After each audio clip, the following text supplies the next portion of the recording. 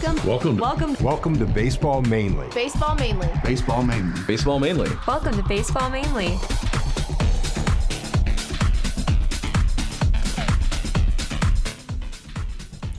Hey, hello again. Welcome to Baseball Mainly. We're trying to figure out when we start talking here, and good thing Angel's in the control room. He gave me the signal, and here we go.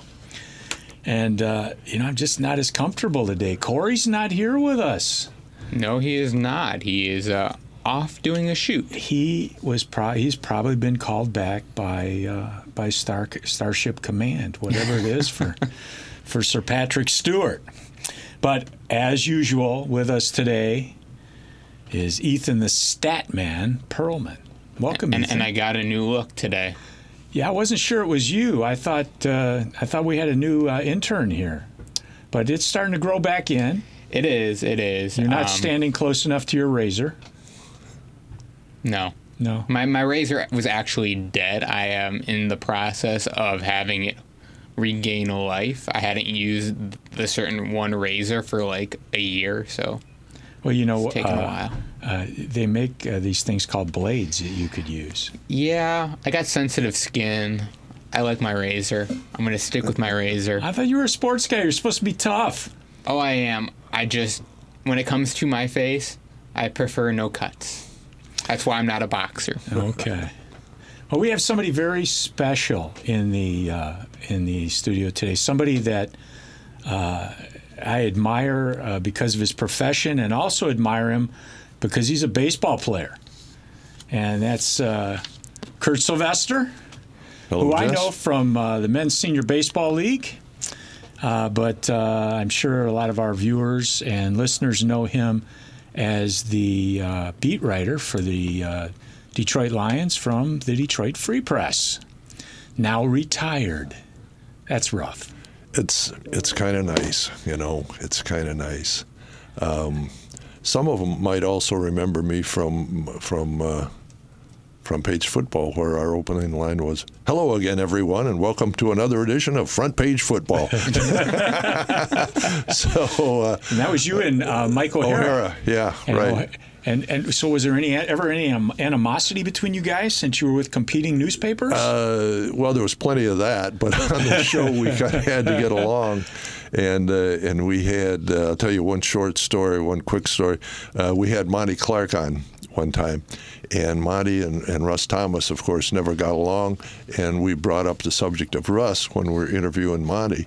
And the question was something along the lines of, well, there's a lot been written about it, how you two guys don't get along and have all your problems. And Monty said, a lot of bad things have been written about Russ, but not nearly enough. Wow. And we both are sitting there with our jaws hanging open, did not expect that response, but we had a little fun with it, and we all got along with Russ and Monty because we had to. Every time I think of Monty Clark, I think of that Eddie Murray kick that, while Monty's praying on the sideline. And in San Francisco. Yes. Yeah, I was there for that and watching it, and of course you can't be a fan when you're covering the team, but I think we all hoped that Eddie would make that. He was a good kicker, and it was just a little wide, and it wasn't a gimme. It was 40-some yards, 43 yards, 45 yards, something like that. It was just wide. Yeah, well, I happened to get to meet Eddie Murray here in the offices a few weeks ago at NRMstreamcast.com, and what a nice guy. He is. Very nice man. Yeah. Ethan, our regular thing here is what happened on this day in baseball, so we should probably do that. Yes, we should. Something happened in 1978. Yep. Tell us about it. Well, let's see. By hitting his 200th home run, the Reds' second baseman Joe Morgan becomes the first major leaguer to hit 200 homers as well as steal 500 bases in their career. Wow. The 200 home runs is not particularly spectacular. No, but when you put that together with 500 stolen bases, yep, that's incredible. And I mean, there's players nowadays that I definitely think may join Joe Morgan in that club. Well, Henderson had 200 home runs, didn't he? Yeah. Sure. But I think Trout's got a legit shot at that. I mean, he's got over the 200 home runs. I don't know where he stands in the stolen base category, but the fact he probably has another 8 years, I think, at least. Yeah, at least. He'll make it close, if not join that club. Just 500 steals that's quite an accomplishment. Yeah. And what did Henderson steal? Like 2,000, something like that. He was amazing, and he was a guy that would hit with power too. Like, I know he had more than 200 home runs. I remember watching Henderson play against the Tigers in a game, and it was probably George Kell says, "Oh no, he's on first base. You might as well put him on third." Yeah, and sure enough, he stole second. A couple pitches later, he stole third base. Yeah. So, what a threat! Anyway. Ricky Henderson had 297 career home runs to go with. I will find these stolen bases eventually. But speaking of Ricky Henderson, he's a part of our next. This day in baseball history. In 1982, Henderson breaks Lou Brock's 1974 single-season record of 118 stolen bases in a 5-4 loss to Milwaukee. The A's outfielder will finish the season with 130 stolen bases, but ends that day with 122 after taking 4 bases in the contest. Wow, stealing 4 in a game.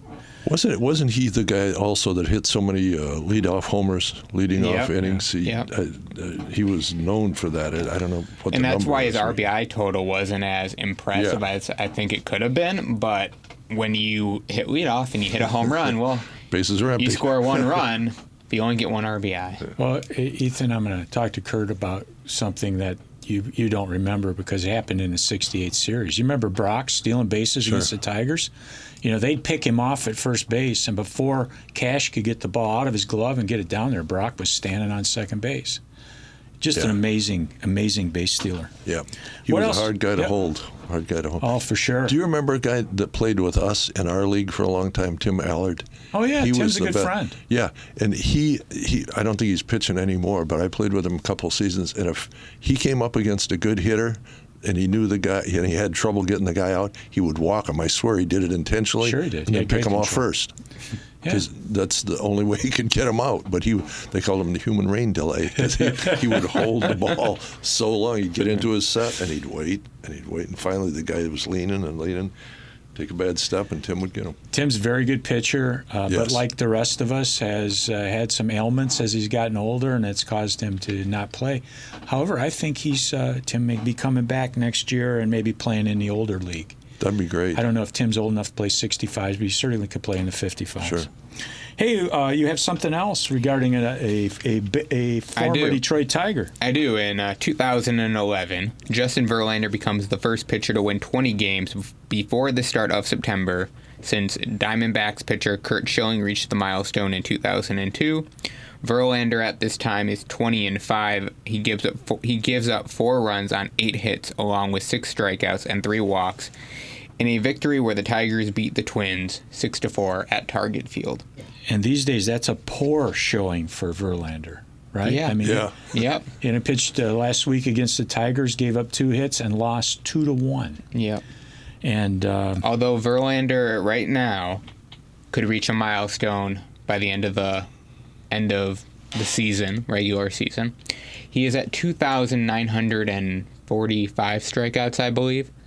He has a legit shot at getting to 3,000 in my eyes before the end of this year. And I believe he has 15 wins so far, right? Yep. He is actually still in the hunt for the pitching Triple Crown. He is first in strikeouts. He is second in ERA, only behind teammate Garrett Cole by under 1 run. And he is 2 wins off the pace for first. Honestly, if he is able to pick up a win tonight, he'll be 1 win off the pace. And it's just unbelievable what he's been able to do since going to Houston. He's practically been Verlander of early in his career. Yeah, well, it makes a difference. You have guys behind you who can catch the ball, and you know that they're not counting on you for everything, right? Yeah. Verlander had. Look at the other pitchers in that rotation. it's an all-star rotation. And it is nice when he went there too. They were on their way to the World Series, and it's nice to have something to play for. Right. And I think a big game pitcher like that, that's what he wants. For sure. Well, and they don't win that World Series without him. No, you're right. When that game was over the other night, he refused to talk to one of your former colleagues. Do you know him? Anthony Fenech, yeah, and he's a good guy. And I read the story. The Free Press sports editor wrote a column about it. I read the whole thing, and I'm still not totally. Still don't totally understand why Verlander had this bone to pick with Anthony Fenech. It really surprises me because they're both easygoing guys, laid-back guys. I don't think there was any huge conflict between them. It was something they had, I think, in a private interview, and I'm just still a little bit confused as to why Verlander didn't want Anthony in that room, which is against baseball rules, collective bargaining rules, everything, baseball writers' rules, I should say. So it was just an odd thing, I thought. Did that ever happen in your career when you were covering like the Lions, where they would say, "We don't want this guy in here"? No, but Chris Spielman threw a shoe at me once. Sort of my claim to fame. Was he mad or was he messing with you? He was a little mad, I think. It was a preseason game. I remember the play, and he was playing linebacker. They usually didn't have him playing in coverage situations. That's not what he did best. But he gave up I think it was a short touchdown pass. The guy that he was allegedly covering. And I wrote that, and the next day he confronted me about it in the locker room, because guys like to do that in front of everybody else in the locker room. And I said, well, from what I understood and from what I learned, it was your guy. And he wasn't, really total. I don't think he really wanted to nail me with the shoe, but he fired the shoe at me. And then I went back, when I was done in the locker room, I went back to the press room to go to work, and about 15 minutes later he came up and apologized. He said, that was my guy. I appreciated him coming up and saying it, but sure. Why didn't he say it in front of the rest of the guys in the locker room instead of just trying to make me look like a dope? Well, there were plenty of chances for that. Sometimes we do things, especially in sports, that we regret because we're so into it, right? Yeah, even at our age, I was just a jerk on the field the other day, and I feel awful about it. Oh, when on the infield fly rule. Yeah. But I'm still not sure how one umpire can call an infield fly and the other one says it isn't, so it isn't. Yeah. Let's stick together, boys. It's a judgment call, and somebody's. I don't know what to do now. Anyway. I don't understand that rule where you don't have to call it. You just you point at it. Right. Well, fielders can't look to see if the umpire's got his arm up pointing at the pop-up. So I don't know why they don't want to just call infield fly rule, and then everybody knows what it is. Yeah. Well, anyway, I was a little too intense. I'm sorry. I apologize. Well, if you're watching anybody else from that game, I apologize. It wasn't that bad. Well, what do you think about the Tigers in the most recent week? They won a couple in the last week. They did. But I'm on the train that as much as it's always great to see the Tigers win, I need them to lose right now. I need us to secure that number 1 pick. Oh, we got it. I don't know. Baltimore could just completely... I mean, they've been playing better as of late, but they could crap out and the Tigers could start winning. And unfortunately, if they tie with the same record, the Tigers will have the 2 pick because they had a better record the previous year. That's thankfully how we actually got the number 1 pick. Here's the deal. When we got Mize. Here's why you have nothing to worry about. Okay. I'm ready. Baltimore plays in the East. Yeah. The Yankees are running away with it. Mm-hmm. They got nothing to play for. They're not going to be a spoiler. In the Central, where we play, Minnesota and Cleveland are battling, right? Minnesota and Cleveland are not going to let the Tigers up, and they're going to play the Tigers a lot in the next few weeks. The Tigers will probably get swept at least in one of those series. Now, my wife is worried that the Tigers won't win 4 more games, because if they don't win, it's either 3 or 4 more. They're gonna at least tie the record for the most losses ever in the modern era. So I think I don't think they're going to get that record, but I don't think they're going to win much more than 4 or 5 more. Well, you bring up the Tigers being in the Central, and that should be, why they should finish in last. I don't know. The AL East is okay. The division winner pretty much decided with the Yankees, but you have Tampa Bay and Boston both still going at that wild card spot. Well, both those teams play against Baltimore a good amount before that season ends. It's mainly Tampa Bay and Oakland playing for that spot. You got 4 teams right now, 1 being a half game safe in that first wild card, 2 being 6 out. In my opinion, all 4 of those teams are fighting because, as we said, Cleveland plays Minnesota, and they're still fighting for the division. If Cleveland slips up, Cleveland could easily fall out of the top 2. If you're Boston, you got games coming up against the Rockies, the Orioles, and another team that if you're able to sweep those series, one I think is only a 2-game series, but either way, if you sweep those, you could very much be within a game or 2 games of the top wild card spot. Tampa Bay is they're in right now, but I think they only have a half-game lead over Oakland. Right, yeah, they're neck and neck. Those 4 teams are either going to beat up on each other. So, I mean, they all have stuff to play for. It still could be anybody. You're right. Yeah. Hey, who do you like that the Tigers? Anybody from the Tigers impress you? Any of these young guys impressing you? I'm still on the board with Harold Castro. I like him. I like the versatility he's had. Hey, we agree on somebody. I like him. I know. I like Harold Castro a lot. Yeah.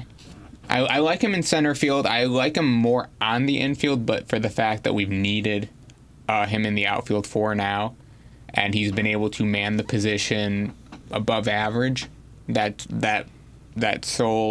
good defensively. Offensively, I would like to see less strikeouts, but he's still a younger guy. I think that's why you see so many strikeouts among these guys they've brought up. Is the pitching's tougher? Yeah, it's much tougher, and my goodness, please swing at something close to the strike zone. I was just going to bring up watching the Tiger broadcast a few days ago. I'm not really sure. Oh, it's the day that Verlander pitched against the Tigers, and Ronnie Rodriguez first came to the plate. I loved how they perfectly explained his approach. He's not an aggressive hitter.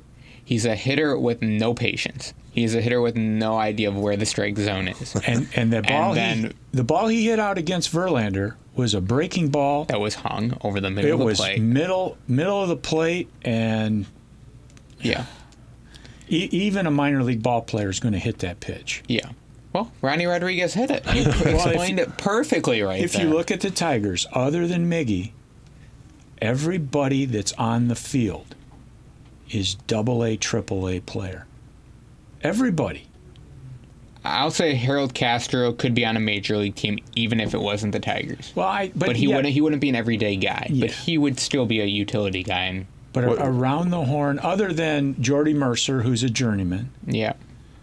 What about the right fielder they got in the Demeritte? In the trade? Yeah, is he? He's doing well. I've been watching him, but I haven't been watching that closely. I'm still not sold on him. Is that right? I think he's a Victor Reyes type of guy. Reyes is doing well. If you look at his numbers, Reyes is also a younger guy who I'm glad they have been developing more at AAA, and I think next year he could be a full-time outfielder for the Tigers. Demeritte, I just don't like it because he's been developing in the minors for years.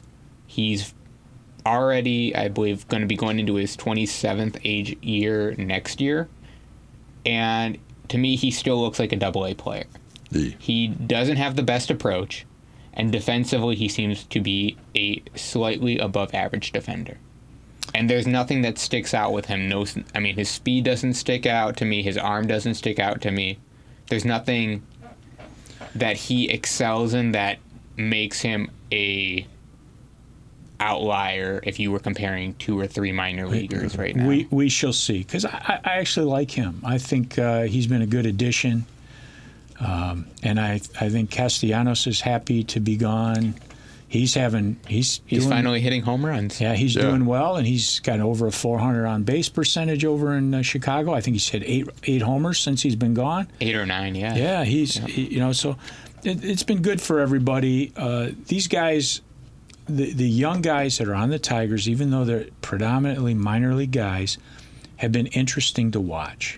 You can see how Rogers, the catcher, is not ready for big league pitching. But he's a big league catcher. Yep. At the position, he can catch.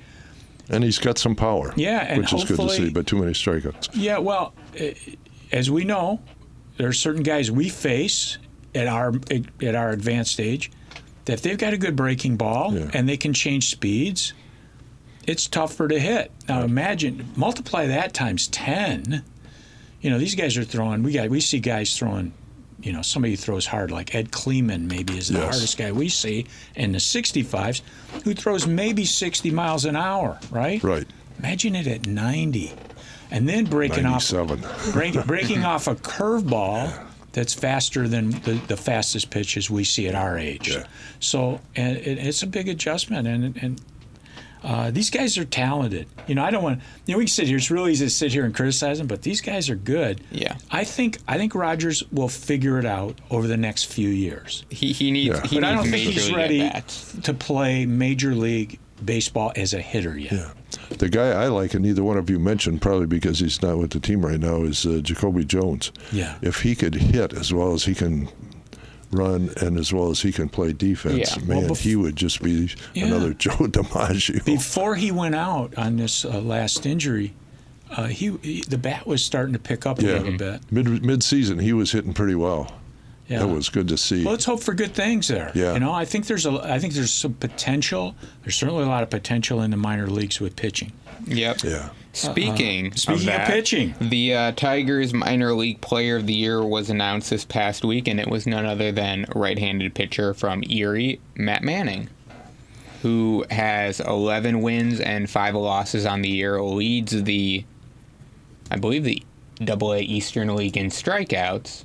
It's either him or Faedo, one of the two of them. He has 148. Let me see what Faedo has. Faedo only has 70. That's Mize has 76. Yeah. I didn't look up Faedo. Yeah, I know Faedo and Manning were going back and forth between the lead.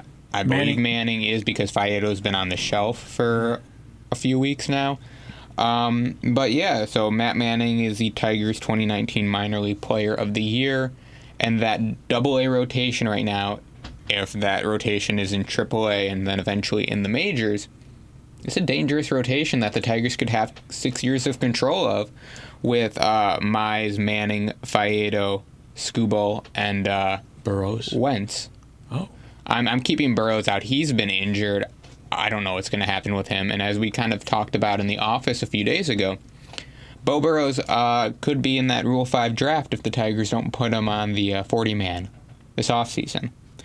So you got flexibility. It'll be interesting to see where everyone ends up at the start of next year. Here's something that even beyond the strikeouts that stuck out to me with Manning is he's only walked 38 batters in 133 innings.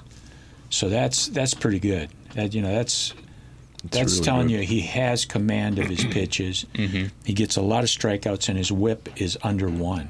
So pretty darn good. Well, they could have a rotation almost as good as the one that they had before they traded what's his name to Washington. Or they didn't trade him. Scherzer. Scherzer. Scherzer, Porcello, Verlander, Price. Yeah, and that was quite a rotation. And you had Fister in that, but the only difference that would be between that rotation and this rotation is you would have control for more years. Yeah. And you'd also be shelling out less money over those years. And speaking of how good Matt Manning has been with strikeouts to walks, I think if you look at that whole rotation, it's been incredible with how many strikeouts they've been able to accumulate with the least amount of walks that they've been doing. But the guy who's been sticking out that whole rotation, in 39 and 2/3 innings, Tariq Skubal has 78 strikeouts at Erie. He's only walked 15. And he's the kind of the latecomer to the dance as far as the. He's getting 17.7 strikeouts per 9, and in 6 of his 8 outings that he's done at Erie, he has struck out more than 10 batters. Wow! So fantastic. You have power arms that have shown control this year, that have been quickly moving up. Okay, there's something I need to ask. Okay. Before we note that Casey Mize has been shut down, and I have to ask Kurt this because this is a question near and dear to my heart. Since I'm new to this media stuff, Ira Strickstein tells me that before the games for the media, there's food. Do they feed you guys? I haven't covered baseball. What about football? Full The time. football games, do they feed you? They have, yeah, they do, because it's really just sort of a courtesy, because we all have to be there so early. You can't get stuck in the crowd, the last minute crowd, to get to the game on time. So you have to be there 2 or 3 hours before game time. So as a courtesy, they'll give you. This is a reason for people to go into journalism. Yes, it is. Fringe benefit right there. I love it. Yeah. If there's food involved, count me in. Well, that and you get to watch the sport, Jess. Well, that's okay. They should feed you a lot for having had to watch the Lions. Everybody says that, but I really enjoyed, and I covered them for 28 years. I saw every game that Billy Sims played. I saw every game that Barry Sanders played. I saw Wayne Fonts, his hijinks, during practice, during games. He was a riot. It would have been nice if they'd have won more than one playoff game during those 28 years that I covered them. But it was still, to me, it was the best beat in the Free Press Sports Department. It's what I wanted to do, and I really enjoyed it. And the Lions, they weren't all that successful, as we know, as a team, but there were a lot of good people. Doug English was on that team. Bubba Baker was on that team. Benny Blades, Chris Spielman, Jerry Ball. Jerry Ball is just a riot. I talked to him on the phone a couple of nights ago, and he's still the same old Jerry. That's cool. He ran the locker room. I mean, it was his locker room. And that was the thing about Wayne Fonts, too. I'll get back to the food in a minute. But Fonts ran the best locker room I have ever seen by any coach. He took care of the players. They knew he had their back anytime and every time. And anybody new came into that locker room, and they knew that Jerry Ball was a Wayne Fonts guy, Lomas Brown was a Wayne Fonts guy, Herman Moore, Barry, they were all Wayne Fonts guys, and everybody fell right in line. But the Lions had, they would make food available. I'm not sure. I retired 14 years ago. They may have changed that. And I think either in baseball or football, one of them, I think the writers have to pay a nominal fee for the Okay, I'm out. Lunch. If I have to buy. You can do that anywhere. Okay, we have a baseball question for you regarding food. Hot dogs. Yeah. Mustard or ketchup? Well, I'll get run out of here probably, but I'm a ketchup guy. Or both. I will go with both. I will go with both. I can see why you were covering football. I got to have ketchup. Yeah, it's got to be mustard. Come on. So we get off the Lions here in a minute, but everybody in Detroit is interested in the Lions. I happened to introduce myself to Lomas Brown at a college night at the high school where my son attended. Mm-hmm. This was a few years ago when Joe was probably in 11th grade. What a nice guy. He is. What a real nice guy. He really is. And I think he helps coaching at the high school too. So that's cool. I know they don't make a ton of money doing that. So no. He must still love the game. Yeah, he really does, and he's slid right into that the color commentator thing with Dan Miller, and he does a real good job. And Jim Brandstetter, who preceded him in that role, I thought did a really good job too. And a lot of people don't like the technicalities when the color man talks in technicalities about the formations or who's coming up and who's dropping back. And I think that's good. Brandstetter did it, Lomas does it, and I just think it's good. And I think Lomas has fit in there really well. And I think he's doing a nice job. Well, once again, we're going to remind ourselves of our age. For me, the broadcaster for the Tigers, the ultimate broadcaster, has to be Ernie Harwell. To me, the ultimate broadcaster for the Lions was Van Patrick, because that's who I grew up listening to. And a ball's on the 45 going left to right across your radio dial. I just loved the way he called the games. I got to Detroit in 1965 when I graduated University of Iowa. Came to work here in Detroit, and Van Patrick, I think that was toward the end of his career here, but I always liked his call on field goals. It's up. It's in the right direction. It's good. I was glad it was in the right direction. But he was good. Hey, we have somebody on the line? No, he's not here yet. We're still waiting for that phone call. As I mentioned, the Tigers put Casey Mize on the shelf for the rest of the season. No indication of an injury. I think they're just trying to limit his innings, right? It's a precautionary tale. Nothing wrong with that. I'm happy with that. There's a lot of money invested there, and he's the future. He's not. We're not trying to win the World Series at Erie. We're trying to. Well, they're trying to make the playoffs for the first time since. I think they will. Yeah, they're doing well. And speaking of winning the World Series, this last week, the Little League World Series was won by Louisiana. Yeah, and they pulled off a heck of a run because they came in, they lost their first game, and of course, the Little League World Series, you have to lose 2 originally to be eliminated. Once you get to the U.S. Championship and the championship game, you only have to lose once. And Louisiana had lost their first game, and they worked their way all the way back to the U.S. Championship game where they ended up beating Hawaii. So Hawaii, who was undefeated up to that point, of course, they got to play now in the third place game. On the other side, Curacao had also lost a game. I don't believe it was their opening game. I believe they lost their second game. And they faced off against Japan in the International Championship.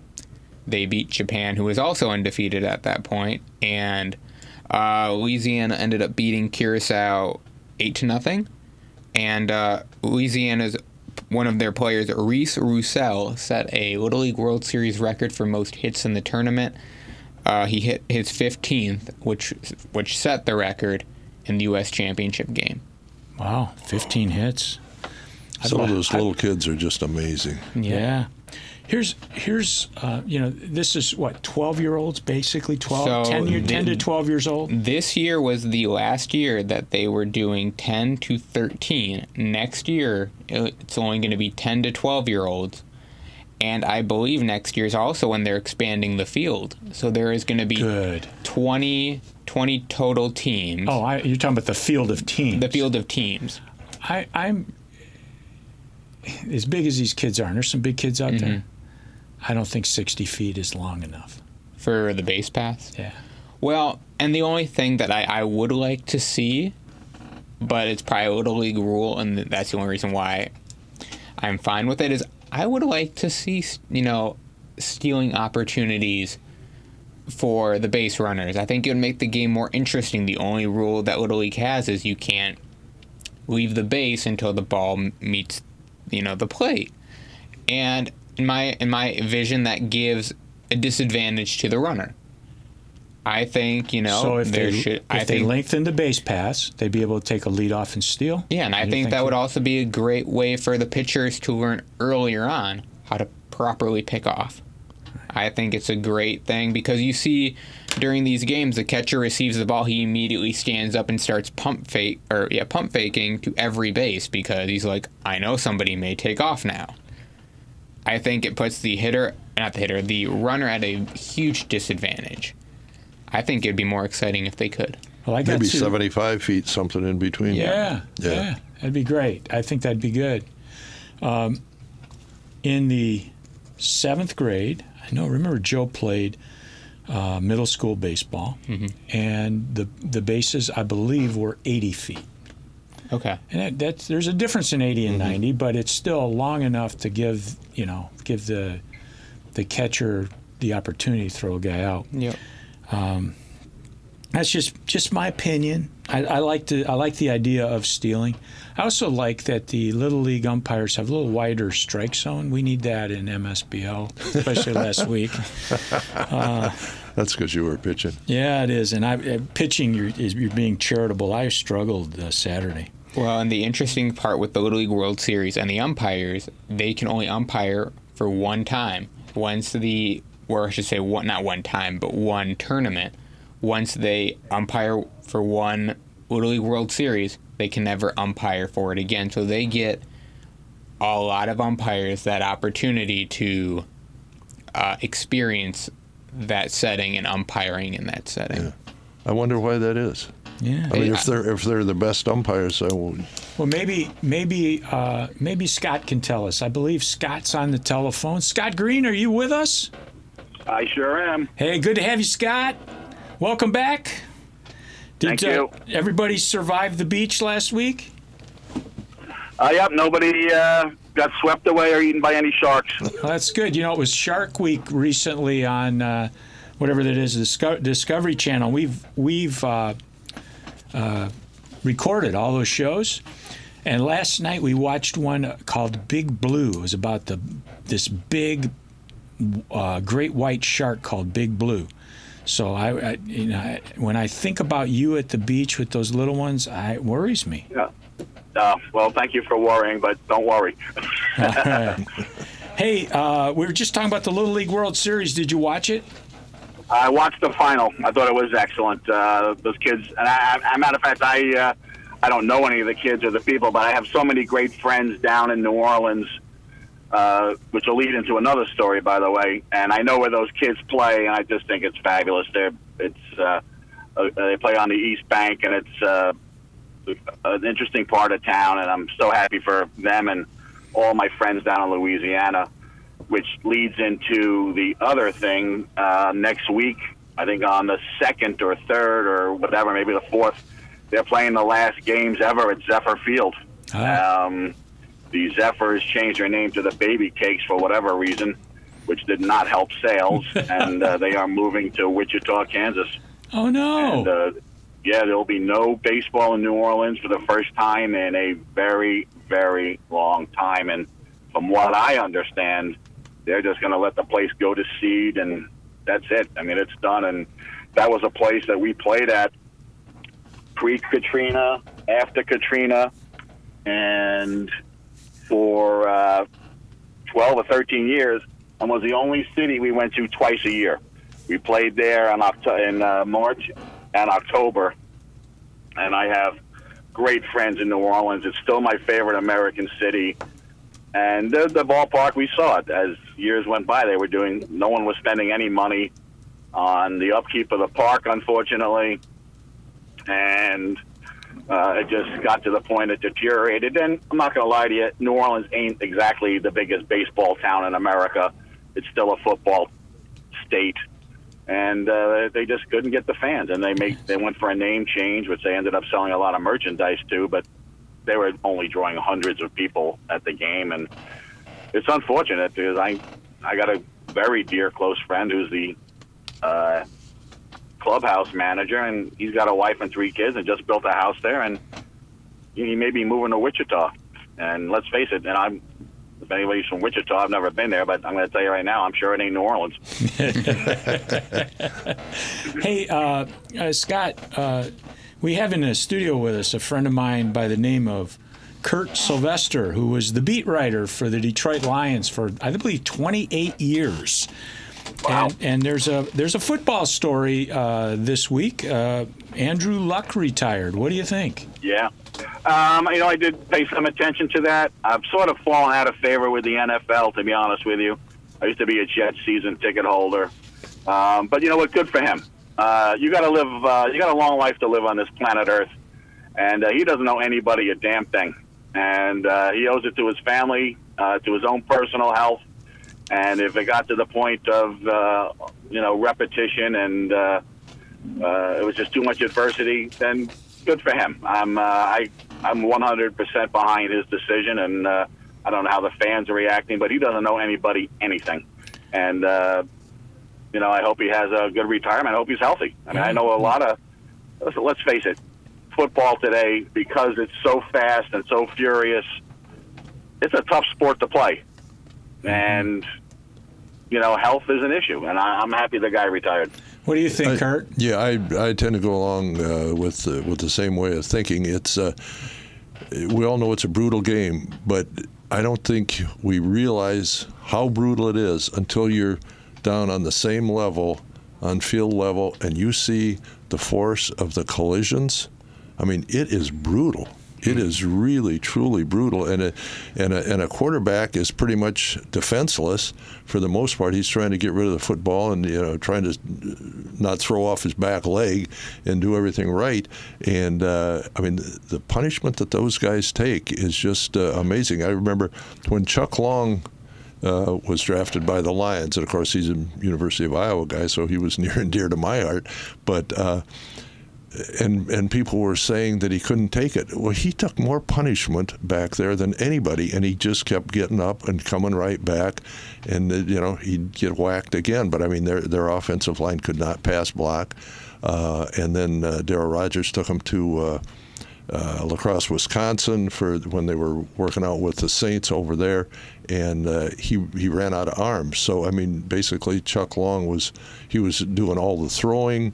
And he wasn't taking punishment in training camp, but I mean, he took it during the season, and I think to a great extent that's what Andrew Luck was going through. I mean, he had a ton of injuries, and if he decides, wait a minute, I don't want to go through the rest of my life hobbling or mentally restricted from head injuries, concussions. Good for him. The timing probably wasn't good. I was there when Barry Sanders retired the day before our training camp started, and his teammates to a man loved him, but some of them resented the fact that his timing was bad because he really left them without a chance to replenish the running game. Yeah, that happens. I don't know if you saw on 60 Minutes this week the story about Tim Green, who is suffering from ALS. Oh, yeah. And who you'd have to say that's attributed to his 10-plus concussions. And this poor man who's dealing with it, but was still asked, do you have any regrets? And he said no. He goes, you don't know what it's like to be on the field and there's 50,000 people cheering for you. But I'm sorry. I have to tell you, we didn't let our son play football. We just weren't going to let him play. It's becoming more common. Mm-hmm. I didn't want the possibilities of injuring him. He became a golfer and a championship caliber golfer, but we didn't want him playing football. And I looked at that story this week on 60 Minutes, and it brought a tear to my eye. I mean, this handsome young man, he's he's in the back throes of ALS right now, and. Wow. And it's sad. It's very sad. I mean, what is the career of an NFL player? Was it 2.7 years? I mean, no one's playing 22 years anymore. No. And so, it's as far as Andrew Luck is concerned, good for him. Have a great retirement. You'll be in broadcasting or something else within 2 years, or you'll be doing something. You'll always be around the game. Be a coach, and go that route. Stay involved with the game, but doesn't mean you got to take the punishment anymore. And I think he without a doubt, made the right choice. Scott, what's going on with Play at the Plate? When's your next tournament? Our next tournament is 3 weeks from. 3 weeks? Yeah, 3 weeks. I'm sorry. The 13th to 15th of September is our tournament in Cooperstown, and then the following week, which is almost sold out, I'm happy to say, is our event at the ballpark in Arlington, Globe Life Park in Texas. And then we'll finish up in October in Rickwood Field in Birmingham, Alabama. But just quickly, before you let me go, The St. Louis Cardinals have won 14 out of 18, and they're starting to make a believer out of me. I watched that game last night. which I have not been. I haven't been on the show once and said, we're an elite team, and we are not. I still rank the Cardinals as maybe the 9th or 10th best team in baseball, but they're making a nice little run right now, and if they can win tonight and tomorrow, they could pretty much knock the Brewers out of the race. Well, I saw Molina hit one last night, and so we'll see. If you're going to get hot, this is the time to get hot. So I saw Molina hit one out last night. It was just a pretty swing. Yeah. Hey, as we let you go, we're going to run your commercial. So here we go, Scott. Thanks for joining us. No problem. I'll see you guys soon, I hope. All right. Have a safe and happy Labor Day weekend. Yeah, it won't be too. as crazy where you are as it is here, but have fun anyway. Okay, we'll try. See ya. Thanks, Jess. Would you like to play some baseball? Do you still dream of playing on a major league field, experiencing the magic of places like Field of Dreams? For 15 years, Play at the Plate has been making dreams come true. Play at the Plate offers you the chance to play ball. Join us for a lifetime experience. Go to playattheplate.org or call Scott Green at 631-255-4475. That's 631-255-4475. Hey, it was good to have Scott on. That's playattheplate.org. My son and I have played at a couple of his tournaments. I have probably 5 of his tournaments now. There's nothing like playing with your kid on the baseball field. The best memories I have, some of the best anyway, are throwing with my son when he was a little boy. And then now he's a man. He's playing shortstop. He's throwing to me at first base, and it's just beautiful. And baseball's a beautiful game. If you're interested at all, he has tournaments all year long. Playattheplate.org. Go to the website, check it out. I played with my son one time at a Tigers fantasy camp. Oh, yeah. He had just gotten out of the Navy. He was All-State at Grosse Pointe North in high school. He'd been in the Navy, came out, and I was in Tampa covering a Super Bowl. So I had him come down, and we played together, and what a difference. He was playing center field, and somebody hit a gapper or something to the fence. He ran out there, retrieved it, and from the fence, threw it all the way to second base, Wow. And us fantasy campers just we don't do that, and we don't see that very often, but it was really a lot of fun. You're right. Yeah, it's great playing with your son. Yeah. It's a memory you won't forget. It's valuable. It's wonderful. Yeah. Well, what's going on down on the farm there, Ethan? Well, the season's starting to wrap up in the minors, but we're going to highlight Bryant Packard, an outfielder who started the season at Connecticut and has worked his way all the way up to Lakeland. He's a 5th-round draft pick in this last draft, the 2019 draft, and he ranks number 26 in the Tiger Farm system according to MLB.com. So his stats from Connecticut up through Lakeland, he has a .312 batting average with a .852 OPS, 8 doubles, 3 homers, 16 RBIs, 2 stolen bases, 20 runs scored, and he has a 35-20 strikeout to walk ratio. That's okay. Yep. It's coming along. Numbers look pretty good. At Lakeland, he's only had a few at-bats, so it's hard to look at Lakeland. But even at that, he's knocked in some runs and he scored, And you're seeing a good number of prospects from this past year's draft move from their first level, at least another level or 2 levels, with Riley Green, who moved from rookie ball all the way up now to West Michigan, and more than likely will start next year at Lakeland. And the 2nd-round pick, Nick Cantina, has also moved up a level or 2 since the draft. So, I would imagine Green, and I see his numbers at West Michigan aren't stellar.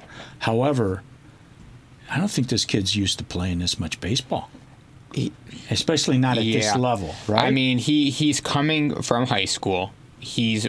There is definitely probably a bigger transition going from a high school to a professional career than it is going from a college to a professional career. At college, you're practicing, you're conditioning every day from the fall through your season.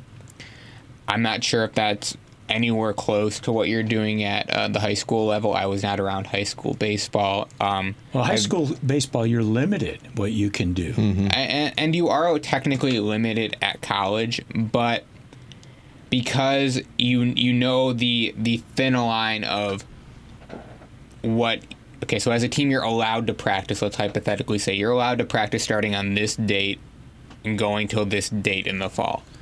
But as a college athlete, you know your optional hitting, optional, throwing, optional weightlifting days. They're not optional. If you're going to stick on that team, they're not optional. You better be there. Exactly. But, of course, the coaches have to take a step back and they can't be a part of this. But optional does not mean optional in college. Optional means if you're committed to the team, you want to stay on this roster, you're going to show up, you're going to put in the work even when it's optional. When I was coaching summer ball, and we had a few kids that were, college caliber, and I always told them, if you play in college, it's not for fun. It's like a job. Mm-hmm. And you're going to have to be in the weight room at 6 o'clock in the morning or 5 o'clock in the morning, getting your work out of the way, then going to classes, and then coming back and working again. Yeah, for Bowling Green, we in the end of the fall semester, it was conditioning at 6 in the morning. Then you would have practice in the field house from I think it was typically 2 to 5. And then if it was, I think, either a Tuesday, Thursday, you'd also have lifting right after practice. And it was, that schedule for the fall. And then when you got into the spring, you, of course, had your game days. So there was less lifting days, but you would still do the conditioning at the practice. You just wouldn't have the early morning conditioning. It'd be maintenance at that point rather than, Yep. Yeah, that's work. You gotta love it. You gotta want it. Let me ask you. Go ahead. See, I have not been close to this, but how's Gibson's son doing? He's now? at Erie. He's at Erie now. Yeah. Yeah. Is he progressing? Is he working his way up? You don't often hear his name mentioned. Yeah, and I think the reason we're not hearing his name as much is there hasn't been that stride yet, that where he has kind of taken that next step to where, okay, here's his chance to make a run at the big league club. Yeah. Defensively, he's been good. Offensively, there could be a step that needs to be taken. I think because he's progressed, it seems like one level every year. So next year, hopefully, it's AAA. But now I'm kind of concerned because you see how quickly they've put Riley Green up levels. Oh, yeah. And then this international signing that they did this past period, although he has not played yet in the Tigers minor league system, there is a chance... Is that the 16-year-old? Yeah. Campos, I believe, is the last name. He has a chance that I truly believe they'll probably start him at Connecticut. If he can hit and show he can hit, there's a chance he could end up at Erie within a year and a half. Oh. So if you're an outfielder right now, I think there's more pressure on you to prove yourself, to move up, than there is on an infielder. An infielder, we don't have as much depth.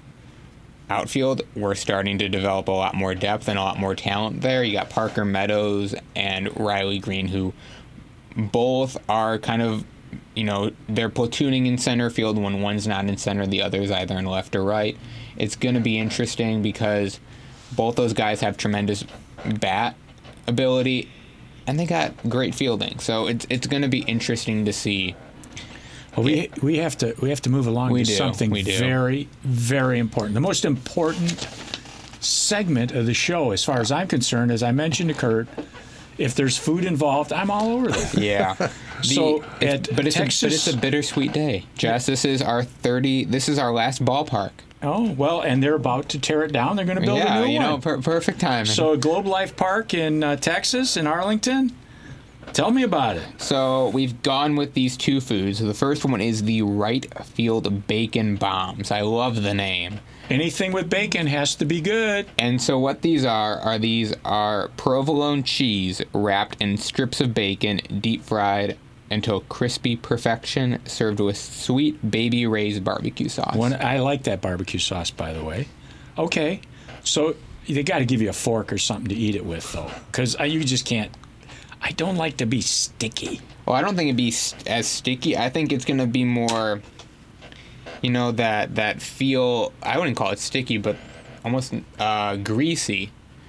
I hate that feeling. Even though I love bacon. I'm going to have to stop on my way home for lunch. We say that every week we have this segment and we're all starving. Yeah, by the time this is over, we have to get something to eat. And in the vending machine, the best thing in the vending machine here is peanut butter and crackers. So that's, it's not the same. I don't know. The pretzels are pretty good. Oh, the pretzels, okay. Yeah. You guys should run a vote sometime on what is the best food in the world. I swear bacon.